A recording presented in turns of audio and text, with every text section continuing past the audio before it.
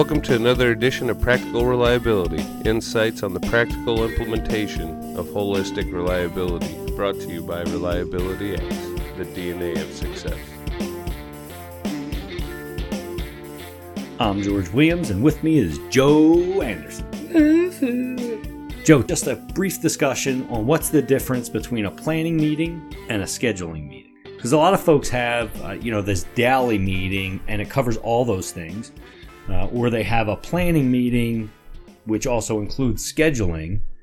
And that's okay. I guess either of those is okay. But what we want to know is what's the difference, and should there be a difference when scheduling versus planning? So what's your typical background in the daily meeting, planning meeting, scheduling meeting?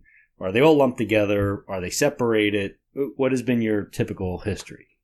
Well, normally our planner and scheduler in my background were the same thing. So it was a one meeting, but it was a weekly meeting.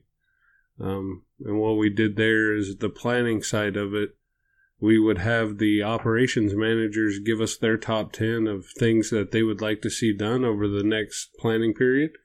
And really that was about it. And we'd run through some of the things that are coming up and run it by the operations folks. Just letting them know that they're out there, kind of a communication meeting.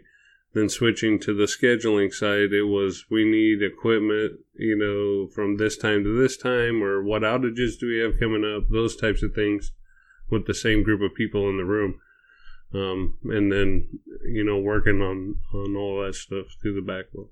So I think early in my career, it was a single meeting, and I guess later it was single but split.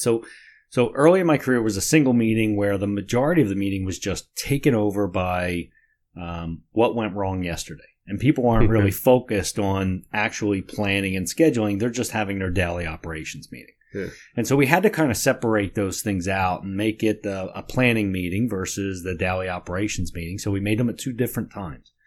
And then it came to be when we got to the planning part of it, the area owners were kind of bored, and because they only want to come and say, I need this done, which is more scheduling than planning. Mm-hmm.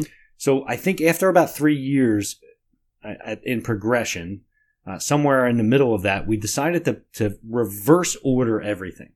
And so we started with the scheduling meeting, and then the area owners could disappear unless we needed them for a particular reason. And then we had the planning meeting. And then after that, we had the daily operations meeting.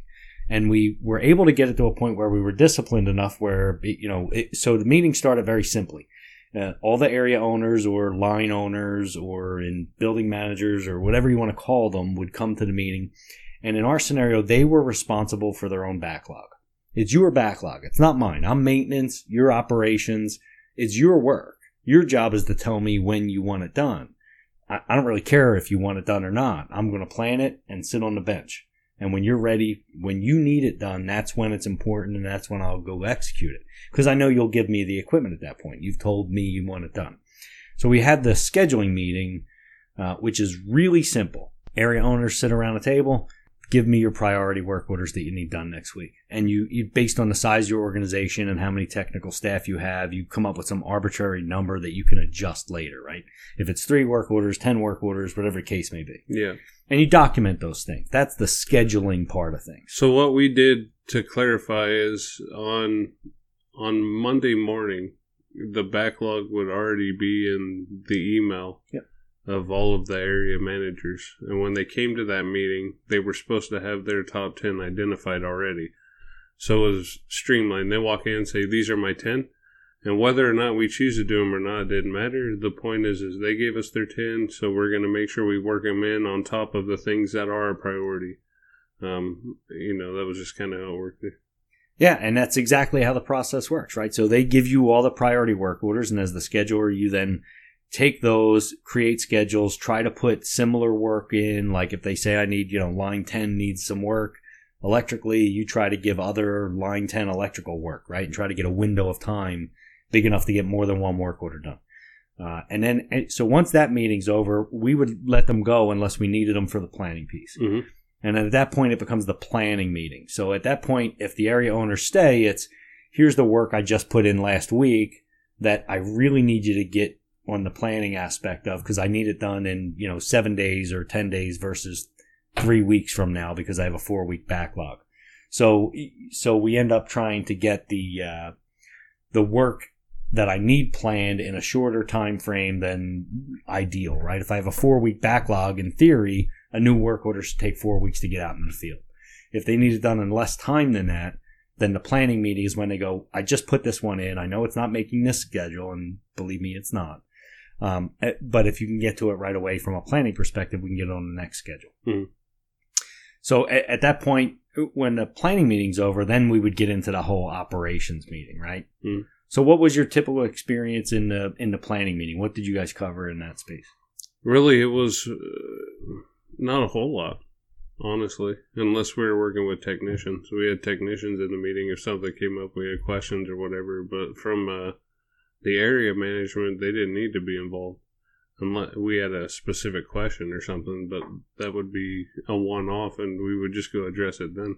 So for you, the planning meeting was more technical. Yeah. This is how I need to plan the job. And that makes a lot of sense. Yeah, it's developing the job plans because the planner, he's not all-knowing. He's going to have questions. And some of your senior guys are going to know how to do things a little more streamlined than your junior guys. Yeah. Right? I mean, the new hire gets a change of the bearing work order, and he disassembles the entire machine to get the bearing off, right? When the senior guy loosens 2 bolts, slides it off, slides the new one back on, and puts it together, he's done in 10 minutes. And so those are the types of subject matter experts that we want to capture in the room so that we're developing the right job plan. 2 funny stories. We had a inboard bearing failure that identified by vibration, and we had just gotten into the predictive maintenance space. So instead of writing a work order that said replace the fan bearings, we wrote a work order that said replace the inboard fan bearing. So the technicians, this was done on like a Friday, and on Sunday the fan lit on fire. So we came in on Monday, and apparently what they did was it was a 2-part pillow block, so they took the 2 bolts out, pulled the pillow block up, which is what reminded me of the story. They then jacked up the shaft, but they never undid the other pillow block because the work order said just do the the inboard bearings. Yeah. So they jacked up the shaft and pulled it off. They essentially bent everything inside the other pillow block and just created a fire hazard. Second funny story, the planning meeting, did you ever have any trouble getting like people to come to it when you first started the planning meeting, or the area owners are like, I'm too busy, I'm not going to that? At one place, but normally no. Yeah, we had already sold them on the value. So. We had one that said, you can't, my area is too busy, you can't plan my people. But what he didn't realize is they weren't his people. So when we got done creating the schedule, we just didn't have anybody in his area the whole next week. And he went to my boss, and I told my boss ahead of time, look, I'm not putting anybody in his area. He's not getting any work done next week. You need him on board. So he luckily supported me. And so when the guy went and complained, he was like, well, I guess you got to show up to the meeting. I don't know what to tell you. Yeah. And then we had full adoption at that point. But sometimes you've got to, get creative. Right. I hear you. Awesome. So any last words on the planning meeting piece? No, not too complicated. Yeah, it's, be disciplined, hold the meeting, create some ground rules, manage the meeting like it's supposed to be managed, and you should be in good shape. Yep. Awesome. For Joe Anderson, I'm George Williams. Go make tomorrow better than today. For questions on this or any other topics, email us at ask@reliabilityx.com. This has been another episode of Practical Reliability, brought to you by Reliability X, the DNA of success.